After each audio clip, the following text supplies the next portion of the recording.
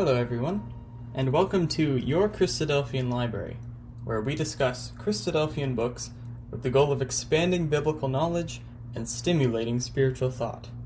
This is Brother Sam Robinson, and for episode 10, God willing, we will be examining the book entitled The Atonement by Logos Publications.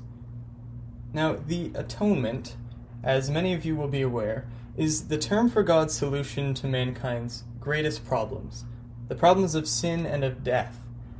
It revolves around the work he accomplished in the life and the death and the resurrection of Jesus Christ as a means of reconciling men and women to himself. Through Christ's atoning work, God has offered man forgiveness of their sins, fellowship with him, and a hope of eternal life with him and the Lord Jesus in the kingdom age. The atonement is one of the most, if not the most, important doctrines to the understanding of God's plan and purpose with this earth. Understanding this crucial doctrine is the foundation from which we can understand all other Bible teaching. In fact, this teaching is so critical to us as Christadelphians that it is either directly or indirectly mentioned in at least 16 of 30 of the truths to be received in the Birmingham Amended Statement of Faith. It is so important that all things written in Scripture spoke of, pointed forward to, or were a shadow of Christ and his work, which is to culminate in his glorious appearing on earth once again. Unfortunately, though, not all who have sought to understand the true message of Christ's atoning work have come to a correct understanding of the principles involved. Brother Robert Roberts, who is one of the many contributing authors of this book, rightly stated that there is no operation of divine wisdom that has been so completely misapprehended and misrepresented as the shedding of the blood of Christ. End quote. And this is very clearly evident to us today. We see the churches around us teaching that the sacrifice of Christ was entirely an act of substitution, that Jesus died instead of us, and that we are required to do nothing else but to declare that we believe in his work to be saved. Now, obviously, such teaching could not deviate further from the truth, but they are the beliefs that are held by the majority of Christianity around us, and so that's really where this book comes in. Brother Roberts continued that this misrepresentation should not be so. The subject calls for great reverence of mind in order to grasp its proper apprehension. If this subject is approached with a reverential, submissive respect for what the Word of God teaches in regard to the matter, confusion and error will be dissipated, and the truth unveiled in all of its pristine glory. End quote. And so that is the purpose proposed in this book and in the study of the atonement. If the reader reverently and prayerfully approaches the reading of this book, and it's accompanied by the scriptures revealed to us by God, then as Brother Roberts stated, the truth will be unveiled. Now, this book certainly does not claim to be an exhaustive or complete study of the atonement, but it is rather meant to complement the excellent expositions contained in Elpis Israel, in Eureka, and the Law of Moses, and most importantly the scriptures themselves. However, having not yet personally read through all of those books from the Pioneer Brethren, I found this book to be an exceptional guide through many of the details of Christ's atoning work. What I also found it to do quite well was outline how we can't simply come to a full understanding of the atonement in order to receive salvation and to glorify God's name, but rather, it emphasized the moral power involved in the atonement, that we first need to come to a knowledge of the principles, but then we have to live out those principles in our daily life. It emphasizes that we must reverently look upon Christ's example throughout his life and his death, and then follow his example, crucify the flesh each and every day in order to submit to the will of our Father. Well, with that as an introduction, we just kind of want to take a look at the layout of the book, what you can expect as you're reading through it. Well, there's 6 sections that make up the book. They're written by a large variety of writers, primarily Brethren Robert Roberts, H.P. Mansfield, and John Carter, but there's also quite a few other authors who contributed to this work as a whole. Now, Brother Mansfield states in the foreword that if the precepts and principles discussed in these articles be understood appreciated, the reader can hardly fail to admire and accede to them in the development of character, and finally benefit in immortality. For the atoning work of Yahweh through his Son, which began with great and precious promises, will conclude in the granting of divine nature in those who have escaped the corruption that is in the world through lust. Then both character and nature will be perfected, and the whole creation will redound to the glory of Yahweh.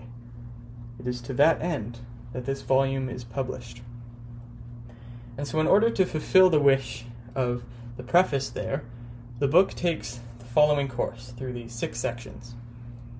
Now, Section 1 is a lecture given in 1928 by Brother C.C. Walker, and it's titled The Bible Doctrine of Reconciliation to God. Now, I found this section very helpful because it outlines some of the difficult words and phrases that have to do with this essential doctrine. It defines the words atonement, law, sin, justification, and so on. And so I found this a perfect beginning to the book. It was quite helpful to come back to this section each time I read phrases in further sections that I didn't quite understand. Each definition is concise and it's backed by biblical principles. Section 2 is a lecture given in 1873 by Brother Robert Roberts titled The Slain Lamb.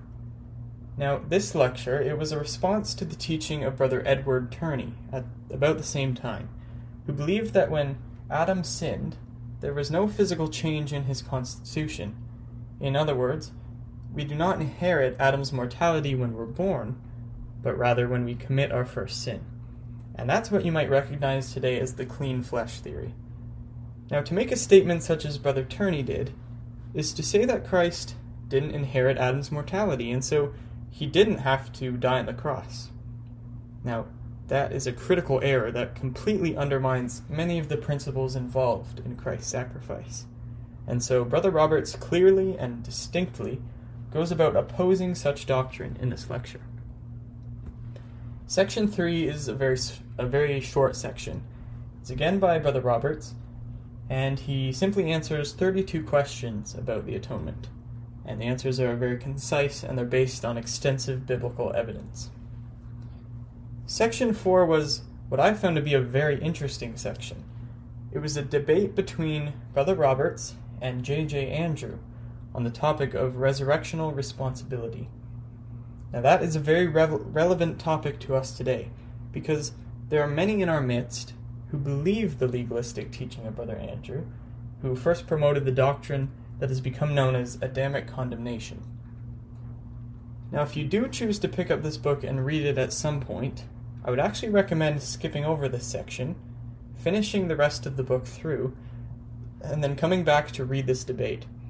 Now, I simply did that because I found many of the terms and issues confusing when I first started reading through it, and I often found myself lost in the argument and unsure of what either speaker was really saying. So if you go through the rest of the book, you might be able to come to a fuller understanding of some of the terms and the arguments they're using, and then you can better understand the debate at hand. Now, of course, you don't have to do it that way. That is just a personal suggestion. Section 5 is an article published in 1895, again by Brother Roberts, titled The Blood of Christ. Now, this was easily my favorite section of the whole book. It's a shorter section, only about 20 pages, but I found it to be the most useful and understandable explanation of the subject of the atonement that I've ever heard. It's a remarkably concise exposition of a beautiful subject. Brother Roberts has this incredible way of touching all of the necessary details. He uses very simple and understandable language, and what I also find interesting is that he often threads together many verses of Scripture into whole paragraphs of arguments. And so I would highly recommend that if nothing else, you at least choose to read this section of the book. I have no doubt that it will help you come to a greater understanding of the atoning work of Christ and the change of character that it begs from the reader. Section 6 is the last section, and it's by far the largest. It consists of 39 chapters, or articles, written by many different brethren, primarily by Brother H.P. Mansfield, but also Brother Henry Sully, Brother Islip Collier, and quite a few others. It explores many of the different subjects of the atonement. It answers the question of what is sin?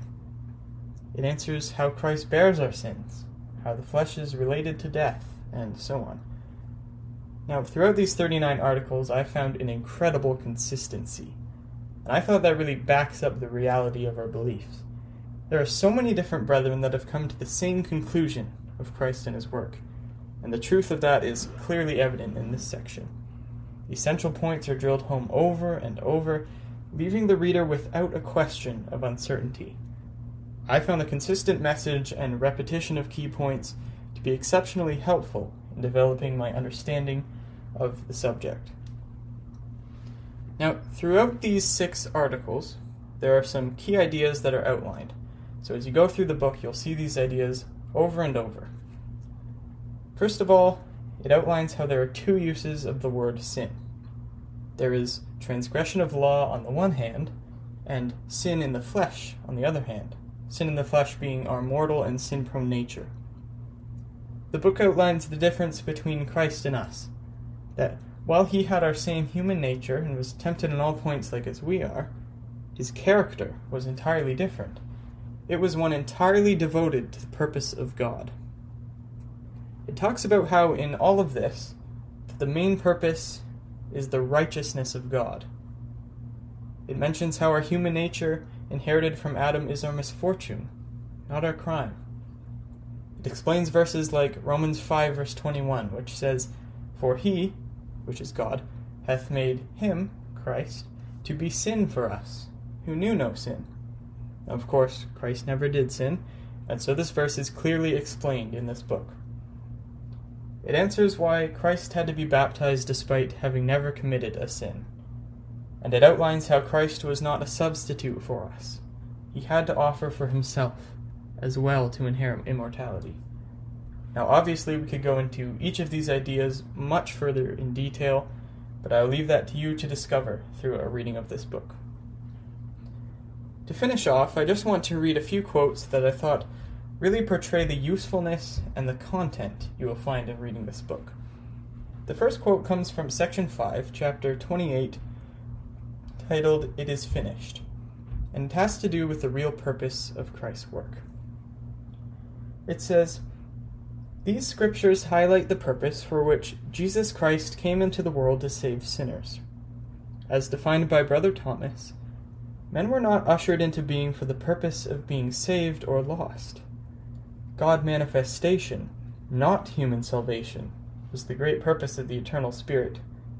The salvation of a multitude is incidental to the manifestation, but was not the end proposed. The eternal Spirit intended to enthrone himself on earth, and in so doing to develop a divine family from among men, every one of whom shall be spirit, because born of the Spirit, and that this family shall be large enough to fill the earth, when perfected, to the entire exclusion of flesh and blood." And jumping down on the page a bit, Psalm 79 verse 9 reveals the reason for the salvation of sinners. It reads, "Help us, O God of our salvation, for the glory of thy name, and deliver us and purge away our sins for thy name's sake." From these scriptures it is evident that true servants of the deity will imitate the same disposition as was in Christ Jesus, who did not consider equality with God something to be eagerly seized upon. They have no selfish or self-centered ambition for personal glory. Rather, they share the same objective that motivated the Lord Jesus. "O Father, glorify thou me with thine own self."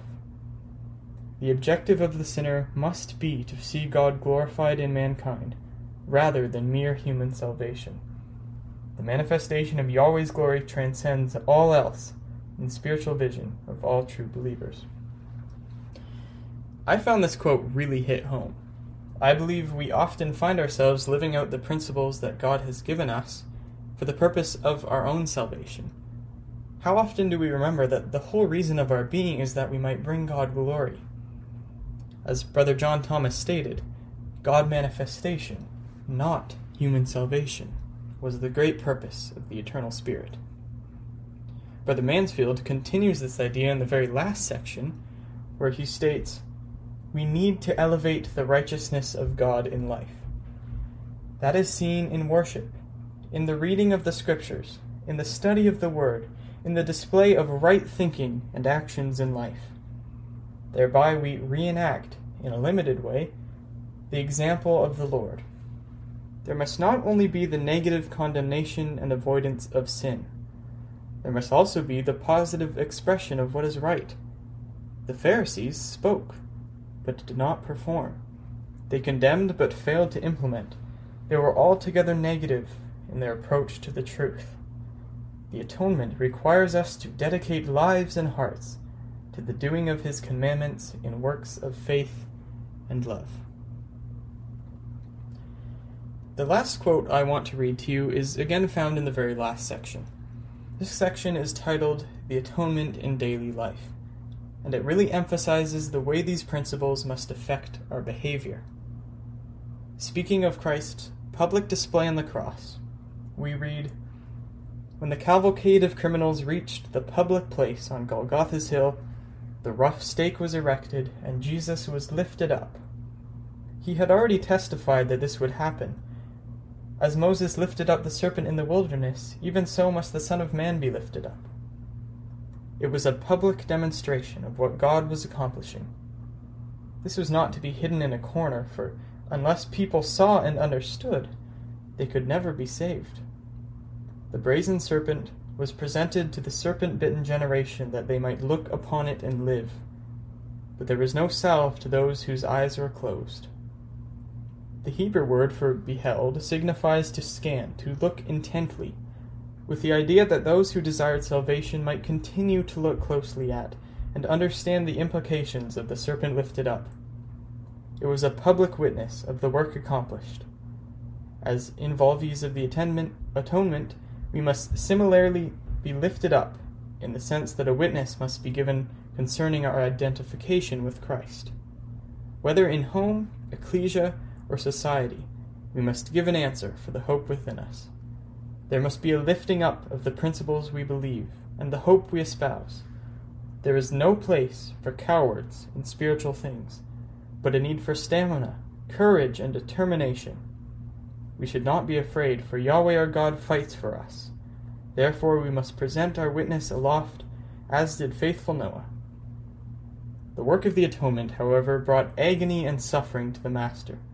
For 6 hours he hung from the stake of shame, suffering the ignominy and indignities of the mocking crowd below.